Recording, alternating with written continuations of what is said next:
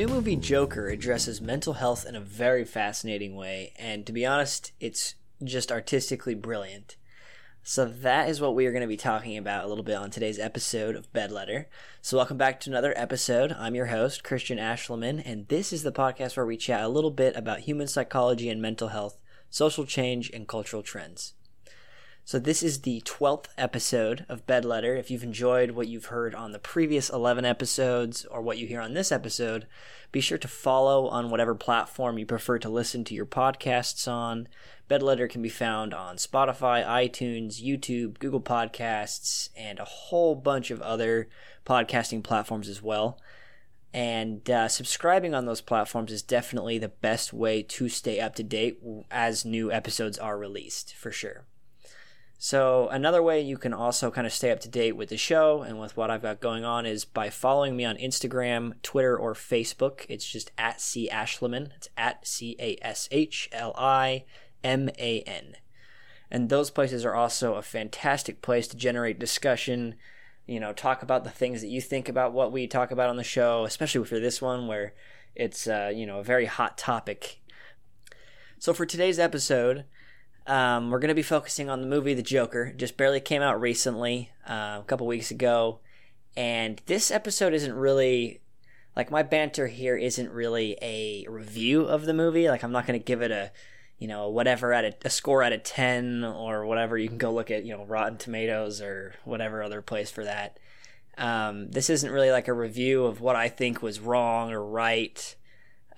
It's more of just a discussion about the things I really appreciated about the movie, just little things that I noticed and little things about it that are kind of worth mentioning or talking about, I guess. And so that being said, there are definitely going to be spoilers in this podcast. So if you have not seen the movie and you do not want it to be spoiled for you, I've warned you now.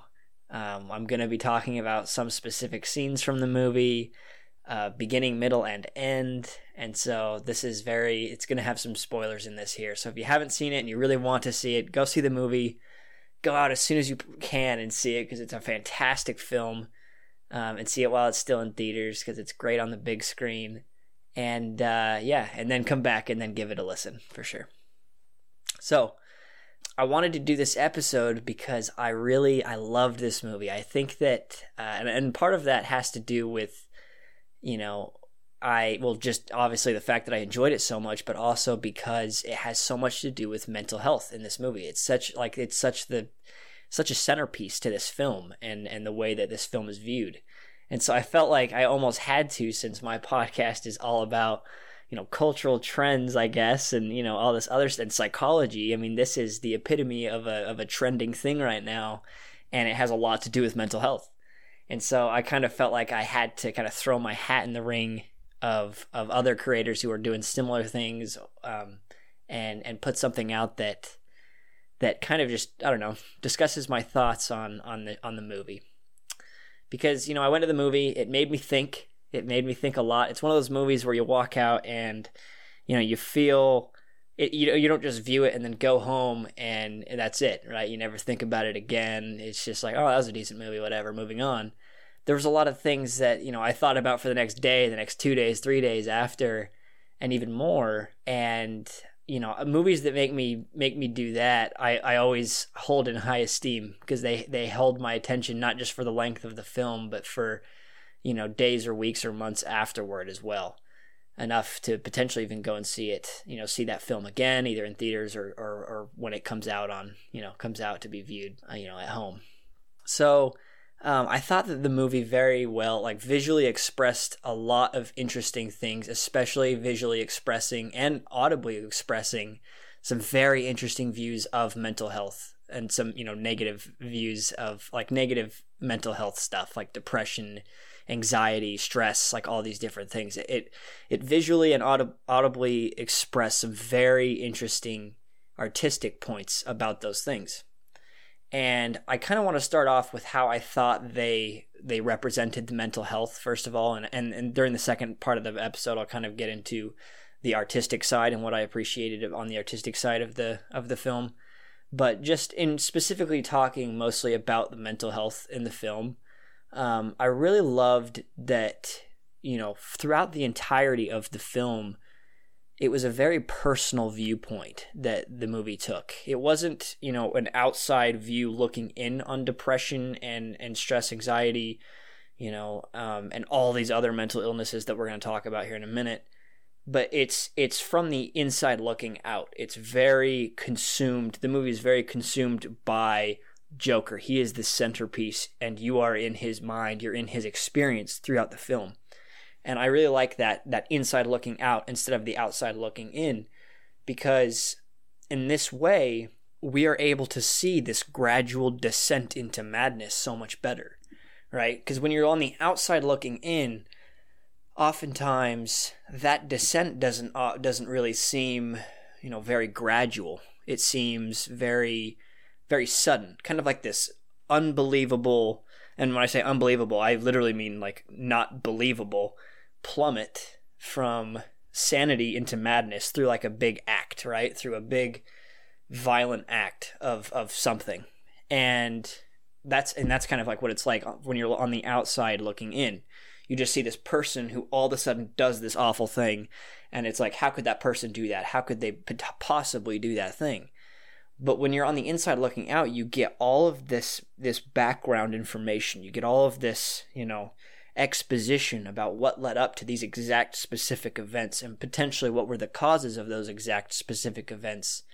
And, this in the movie is specifically for Joker, all of these things lined up very well to make that inside looking out perspective very understandable, almost to the point where we're rooting for him, even though he's honestly he's committing awful things. He shoots these people on the train he's taking. He kills these people, and yeah, they're assaulting him, whatever, but he just straight up kills them. He has the whole interaction with his friends, one of the other violent scenes with his friend where he kills one of his friends, and he's quite insane, and normally looking on the outside looking in, you wouldn't ever root for someone like that, because they're committing horrible, horrific acts of violence and murder and all of this stuff. But when we're on the inside and we're kind of seeing the exposition, we get this very interesting view that kind of makes us start to root for the bad guy in a way, which I loved how they portrayed that in the movie. It's so well done to where, in my opinion at least, you're rooting for him so heavily throughout the film, almost rooting for his madness in a way too. It's very interesting, and they do that very well, just with the buildup of everything. How he's fired from his job, but he isn't just fired because he did something exactly. He had the sign stolen from him right at the beginning of the film by the kids who run by,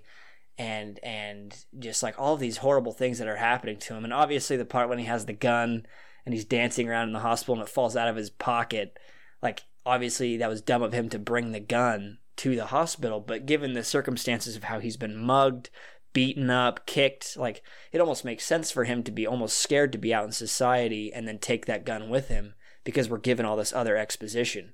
Whereas if you look at that event of him being in the hospital with the gun and having it fall out when he's in the child ward doing the dancing and stuff, that act in a vacuum, that looks terrible and awful. But given all the other exposition, it's okay, I kind of get why he has it.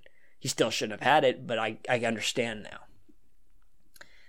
And another thing that I really appreciated about the movie is that it showed really how devoid of happiness he really was. And I think that when you're kind of on the outside looking in at depression, and especially in movies and even in real life, a lot of times it doesn't quite make sense of how somebody can actually be completely devoid of the feeling of happiness and the feeling of hope. And I think this movie showed really well that void within him of how he did not have any really happiness to draw from. He didn't. There's some times where he's in the beginning of the movie when he's taking his medication, he's trying to, he sticks his fingers in his mouth and makes himself smile and stuff, but it's just not happening for him. And I think that, another interesting counterpoint is that no one in reality is happy all the time. People that are super giggly and bubbly people, nobody is happy all the time. That's an impossible emotion to have constantly. And if you did have it constantly, it wouldn't be as special, right?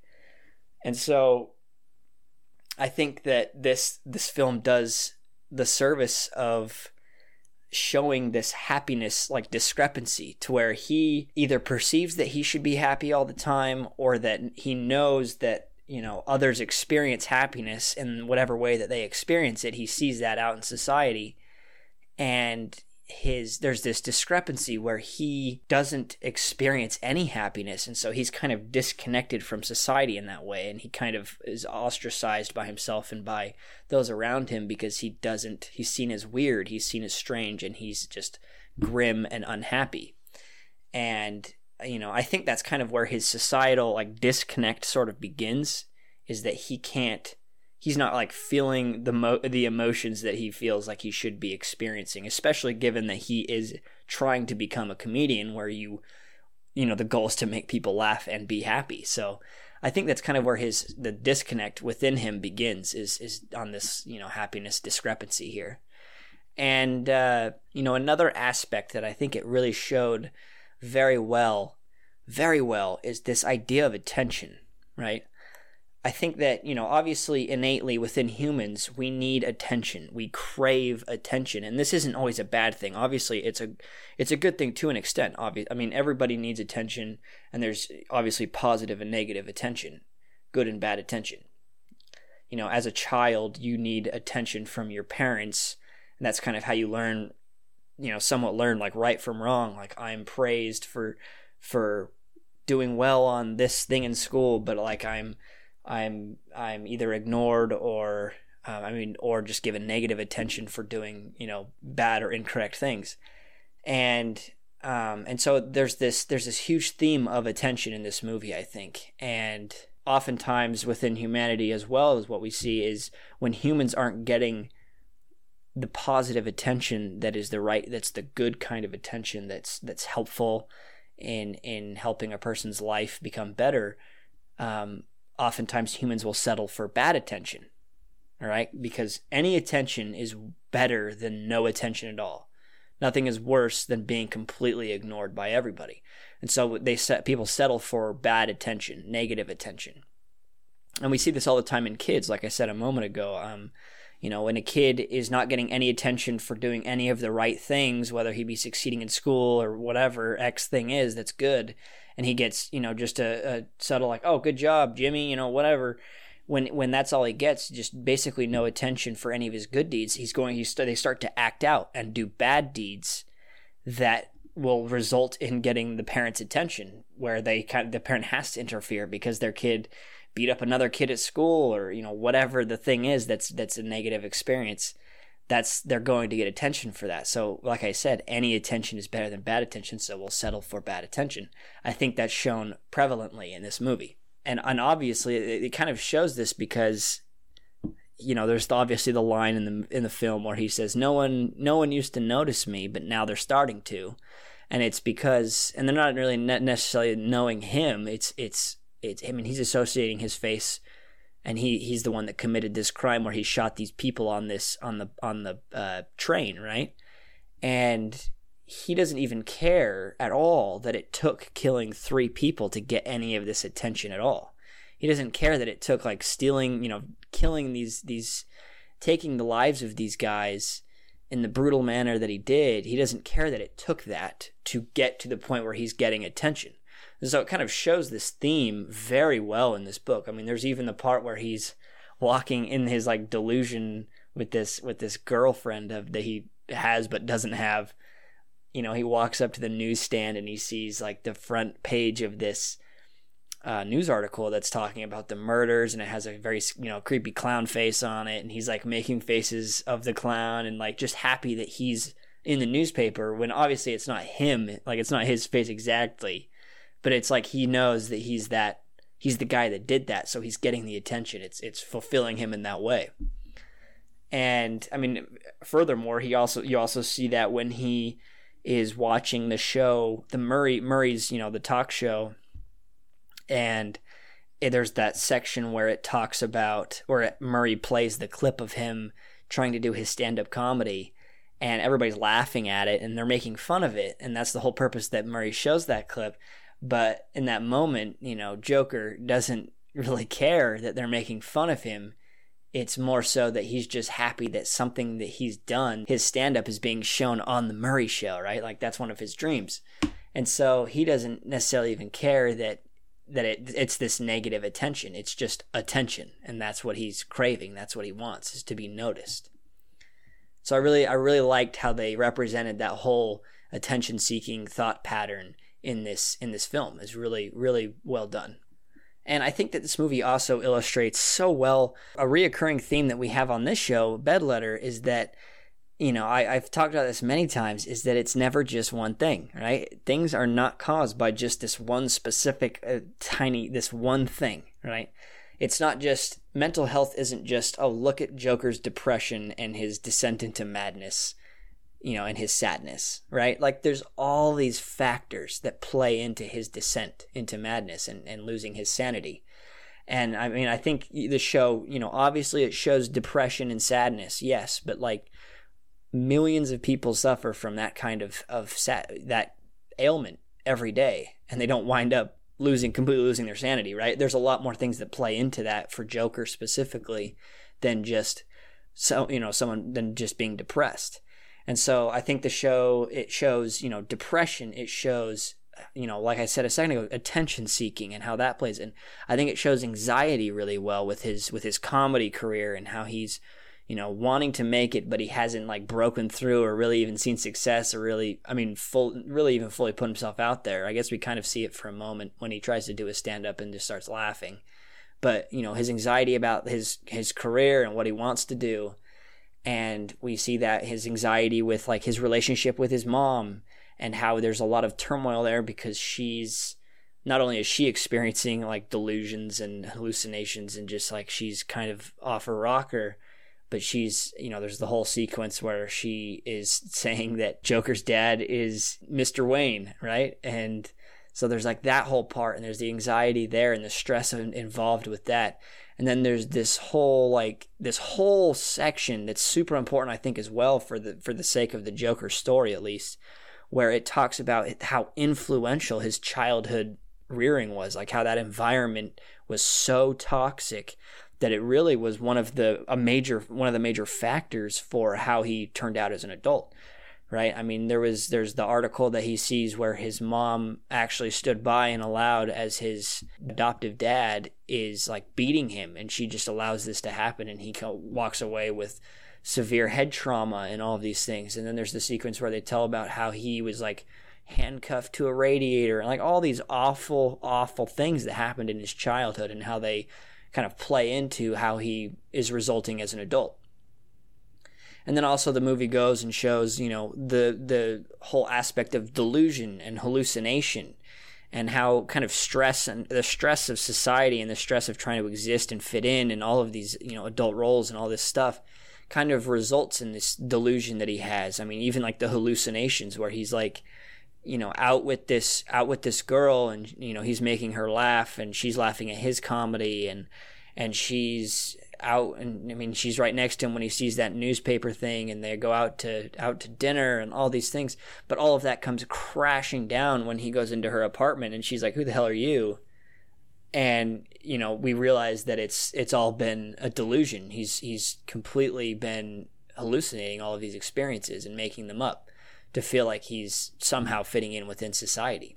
And then also the film shows like embarrassment and the idea of being singled out from the pack and being made fun of while you're singled out from the pack, but also just that feeling of disconnectedness from the whole, which most people want to feel like they're a part of. I mean, humanity wants to feel like they're a part of something bigger than themselves. That's a positive experience to feel that way, to have some kind of identity tied with, you know, your country or your state or your, you know, whatever it is, your group of people. And he shows that really well as he's kind of ostracized from this group. And another thing I think it shows really well, and this one might not be so prevalent. I mean, I think it is pretty prevalent, and it's kind of an underlying factor in many things. But I think they show the idea of like selfishness very well, kind of especially with like Murray and with many different people, with them being selfish for their own either their own gain or just their own laziness or whatever it could be. Like Murray, for example, the talk show host, wants him on the show for no reason other than that it will improve his ratings on the show, right? There's no other thing. If it wasn't going to improve his ratings, if he didn't get positive feedback on the first time he showed the Joker's clip when he was doing in the comedy club, then Murray never would have put him on the show. And so there's this selfish drive for Murray to put him on the show. There's the selfish drive you see very briefly with the psychologist, who completely has basically no interest in Arthur, in the Joker, and is just asking the questions and running through the rings there. I really love the part in the movie when Joker says to her, he's like, "You don't even care about me. You just ask the same questions every single week." I really liked that section because it was just, I don't know, it just was very interesting, because you would never want or think of a psychologist being that way or a therapist being that way, but that's exactly kind of how they were being and how they were acting. It was kind of very interesting and a very kind of one of those moments where you're like, wow, like taken aback kind of just by the situation he's in and how truly no one actually cares. And then there's even the selfishness of the mom and how she's so stricken by Mr. Wayne that she's willing to like write these letters and is claiming that she is the Joker's, or that he is the Joker's dad, and like all this stuff where she's just consumed by the idea of this lovely man and all of this stuff, kind of in her selfishness of trying to like climb the social ladder and get help, and seeing him as like this perfect person, or seeing Wayne as this perfect person, where it's completely unrealistic and it's just delusional. And I think that even the Joker himself experiences a lot of selfishness in just not taking responsibility fully for his emotions and how he's completely and utterly consumed by them, which you can cut him some slack and say, we're not gonna necessarily like ridicule him for being selfish, right? There's a whole slew of other things that you'd want to go through before getting to that one, but I do think that there's a lack of responsibility that's shown by the Joker in the movie, where he doesn't really. There's parts where he does step up to the plate a little bit, trying to like help himself, and definitely, obviously, the pieces were always put against him, just with his upbringing, with all that stuff, but. There's definitely a lack of responsibility on his part, where he kind of gives up on the meds and is kind of just succumbed to this all-consuming idea of being separate from society and being a result and a product of society, instead of being an active role in trying to figure out his purpose in society. Things kind of just happen to him, and he reacts to lots of things. And then also, it has this very this underlying tone of like self-fulfilling prophecies, and kind of like this idea where everybody thinks I'm weird, so I am weird. That kind of becomes the identity. That kind of becomes the train of thought that you have when you think about yourself. In the Joker's situation specifically, there's many times in the movie where other people tell him, "Oh, these guys all think you're strange, so you need to be more normal," or "Oh, you need to." They think you're super weird and they don't like being around you, so figure that out. And it becomes this idea of like, well, that's what I am then, right? Like so I'll act that way. Subconsciously, he starts to kind of act this way more and more, and things start to slip more and more because it's just being reinforced, and it's becoming this fulfilling, prophecy that's kind of like almost obvious that it was going to happen. And there's a whole lot of other like mental illness and things that are shown in the movie. I'm sure if I tried to sit down and really pick it apart, I'd have to go see the movie again, which I would not mind for sure. But like, just there's a lot going on in the movie, and I think that's one of the things. Like I said, it's a reoccurring theme on the show. It's not just one thing. It's not just depression or stress, or it's just a combination of so many different things, and they show that really well in the film. And I think the brutality of the film fits in really well too. When I first heard, I didn't like go and read reviews of the movie before I went and saw it, but I wanted to, I had heard a few things. Oh, the movie's so, brutal and violent and all this stuff. And I expected there to be just so many action scenes and like all this blood and just, all this stuff, this insanity, chaos, because it's the Joker. But, you know, I was surprised that there was only like 2 or 3 overtly violent scenes, and they were extremely fast in the film. I mean, there's the train killing scene where he's getting kicked and beat by these guys in the train, and then all of a sudden, you know, he turns and pulls out the gun and shoots one of them in the head and shoots the other one a few times, and then goes out and shoots the dude on the stairs a few times, which I'm pretty sure if he had a revolver, which I'm pretty sure he did, there's like only 6 bullets in a revolver, and I'm pretty sure he shot like 8 or 9 times, but without reloading or anything. So, you know, whatever. We'll just look past that one. I could be wrong there, but I just noticed that while I was watching. I was like, wait a minute. But, you know, there's really only 2 or 3 overtly violent scenes. And yes, they were quite violent. The scenes were they don't shy away from showing you anything when in the violent scenes at all. They show the violence for sure. Oh, and then obviously the other scenes were, what was the other ones? The second one was when he like stabs one of his friends to death with the scissors, like in the eye and the neck and all this crap. And that one was pretty violent.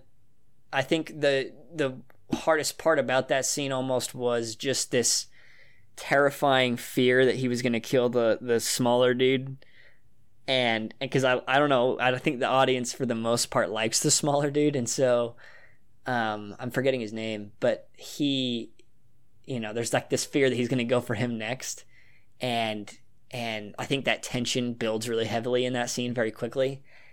And also just audibly, just when the smaller dude is like crying out like, oh my gosh, like how could you do this? And he's just crying and stuff, like that whole part of the scene is done very well, I think. And it was just brutal. The way that he's crying and like all this stuff, it's just done in such a way that is very memorable. And then obviously there's like one of the most memorable scenes in the entire show, which is the very end when he's talking to Murray, and he just freaks out, goes on his rant, and then just pulls out the gun and caps him right in the head. And, you know, the blood hits the wall behind him and all this. But all these scenes were so shocking, and they were so fast. They all happened so fast, and they were so like to a point, since it shows everything, and the audio is so done well with this show. They're quite terrifying in a way. And I think that the reason that they chose these very specific 3 very violent scenes that had blood involved with them and were done in a way that where you just see exactly what happens, I think that made them completely unforgettable. They're very vivid. And I think that was a very conscious choice on the part of the directors and the people who made the movie to kind of create these scenes where there's not a million violent scenes where you're going to forget all of them. There's just these very specific sequences that are filled with just fast, just very, very fast and brutal violence. And I think that it makes you kind of be like, almost like how the Joker would feel, since this is his first real stint with any of this. It kind of makes you feel like, wait, did he just really do that? Like, did that actually just happen? And I think that that's kind of how they convey how he feels about it to the audience. Because I think he would be, especially with the first killing, where he kills the 3 guys on the train, I think he's almost like, I actually did this. I can't believe I actually did this. This is, you know, it kind of blows his mind. And he, you know, harbors it and keeps it inside for a long time. And he's kind of surprised that he doesn't actually care too much that it happened.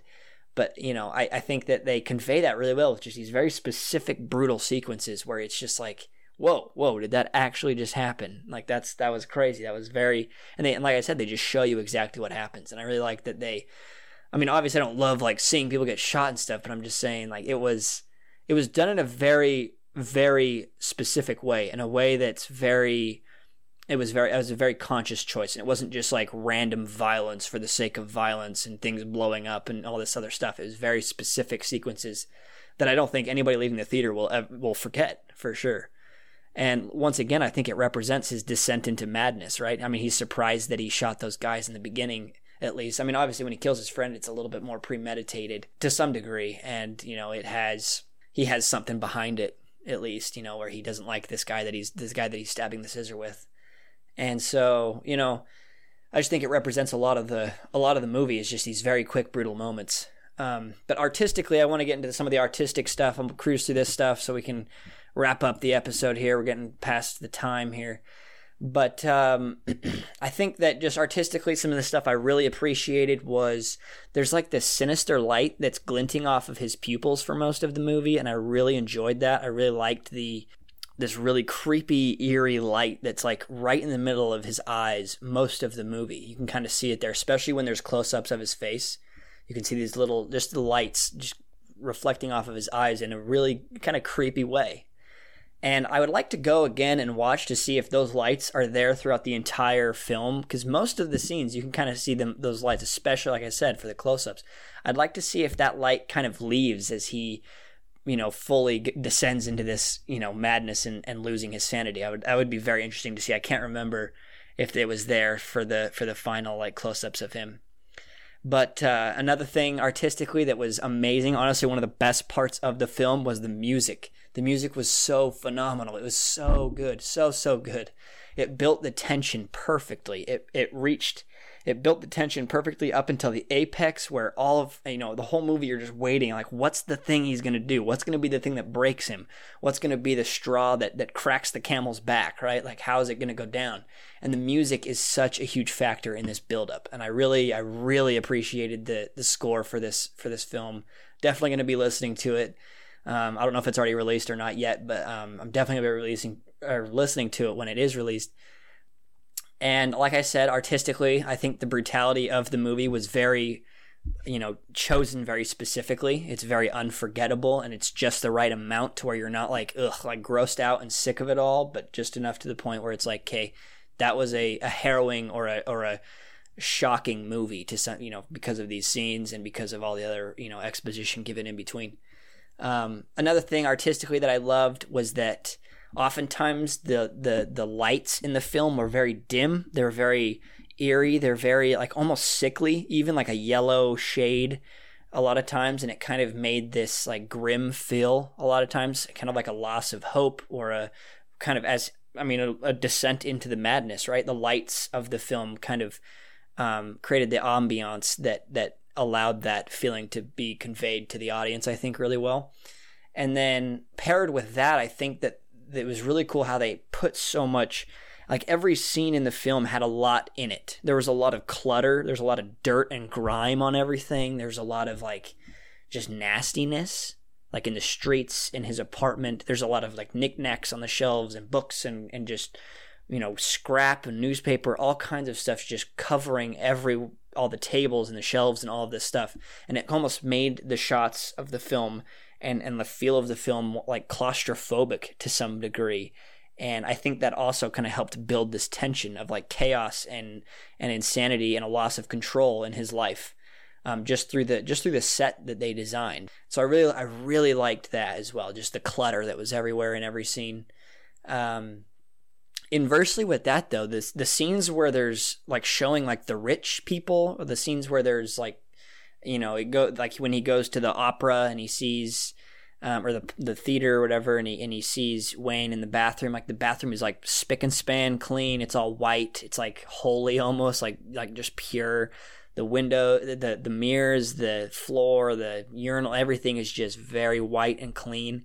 And even when he goes to the Wayne Manor, and like sees Bruce standing there, that's even quite like it's everything. The grass is cut perfectly. It's green. Everything is very clean. There's not dirt. There's no grime. I think they did a really good job of just kind of, there isn't very many scenes where you see like the rich and the powerful in these very clean environments. Most of it's pretty grimy and dirty, but they kind of scattered just a couple circumstances or scenes where they have this kind of completely different flipped environment that I really liked. Another thing that I really, really liked about the movie that they put in there was there's a lot of scenes where it has close-ups of him smoking his cigarettes, and they kind of capture that burning sound that the cigarette makes when he intakes it, and and they have the glow as it kind of goes up on his face, and just visually and audibly, it's it worked so well for the film. I think it kind of like represented to me like this ticking time bomb, like the when you light a match and light a firework, and like the little fuse starts to go. It was almost like that sound of just like the burning and the sizzling, and it was kind of like the fraying or the burning of his sanity in a way as he moved through the film. And I just really liked not only just the light of the hot end of the cigarette like lighting up his face as he smoked it, but just the sound was so like reinforcing to the content of the movie. It was just done so well there. And then I think that the blood smile that at the very end when he like wipes the blood up his face, I think that part was really cool. I think that was kind of like a symbolism thing for his like final acceptance of him losing his mind to some degree, like him submitting to being like the full product of society. He kind of like symbolically, it's almost like he realized now that his identity is this person, is this insane person. And now instead of just like hiding behind the facade of it through the makeup, hiding behind the clown face of the makeup and everything, and having, because the makeup is fake, it's not him, it's not his actual skin, it's just paint over it, it's a mask. Instead of that, at the very end, he uses, it's literally his own blood that's now acting as the makeup for the smile, and it kind of just gives this really creepy and eerie feeling of him kind of accepting this new character, accepting this identity. And I really liked that moment where he's standing on the car, and after his wreck, he's bleeding and broken a little bit, but he stands up and does his little dance thing and then does the blood smile. I just, it gave chills. It was very good, and the music was fantastic there as well. And then artistically as well, his laugh, I think, was everything. I think that his, the laughter, the illness he has where he just laughs uncontrollably for X amount of time, I think it's done really well, and I'm glad that it was a thing in the movie, because I think obviously that laughter is one of the purest emotions of like happiness. Like it's one of the greatest expressions of happiness is genuine laughter. And he does these very hearty laughs, right? But the thing that's so sad about it, and it just makes you sadder every time you hear it, is just how juxtaposition these two things are. His laughter is so empty and devoid of all happiness. And we know this because of the circumstances he's in and just like everything about the mental illness and all of these things. His laughter is completely empty. But the thing is since laughter is one of the most, purest emotions someone can have, it's so sad that like his emptiness is kind of like embodied by the one emotion he can't experience correctly, or he can't experience at all. Really, I mean, as he says in the thing, all he experiences are negative emotions, negative thoughts. And so it just makes you even feel more for him every time he does these laughter stints where he just keeps laughing, because you know that it's fake, that it's sadness, and he's mad and he wants to hide it and he wants to cover it up, and it just has this malice and anger and hatred for it. And it's I just really love that whole part, because it's just like two complete opposites of human emotion put into this character, this war in this character. And so, I really appreciated that bit as well. The movie's great. It's a fantastic film, I think, and there's plenty of things in this film that I think obviously I think I missed. There's a lot of stuff to be said about this movie. I think that Joaquin Phoenix did an awesome, awesome, awesome job, especially given that he's in almost every single scene in this film. I really loved the film. I think it's a solid movie. If you haven't seen it, go see it. But if you're getting to this point in the podcast and you haven't seen the movie, then obviously you've been spoiled. And but no, it's a great movie. Go see it again if you have already seen it, because it's fantastic. It just has a lot to say. It also is just artistically very brilliant, I think. But I think that's where I'm going to wrap up this episode. If you enjoyed listening, be sure to follow the podcast on whatever platform you listen to podcasts on, whatever you're listening to on it, right now. Bedletters on iTunes, Spotify, YouTube, as well as a whole bunch of other platforms. If you found this one interesting, obviously this podcast isn't all about like reviewing movies or anything, but this one pertains a very specific role to the the purpose of this show. And so that's why I felt like I needed to do something with it. But yeah, if you found this one interesting, share it with your family, your friends, anybody who liked the Joker and is just curious on just more content and stuff to do with the Joker, or anybody that, loves podcasts or is interested in psychology and the mind and all that stuff. I really appreciate the shares. I really, really appreciate it. It means a lot to me. You can also follow me on social media to stay up to date with the show. Like I said earlier, I'm on Instagram, Twitter, and Facebook. It's just at C. Ashleman. That's where you can find my stuff and the stuff for Bedletter. Thank you so much for tuning in. I really appreciate it. I love you guys. It means a lot to me to have you listen. I really love doing this. And I hope you have an awesome week. And I will see you next time on Bedletter.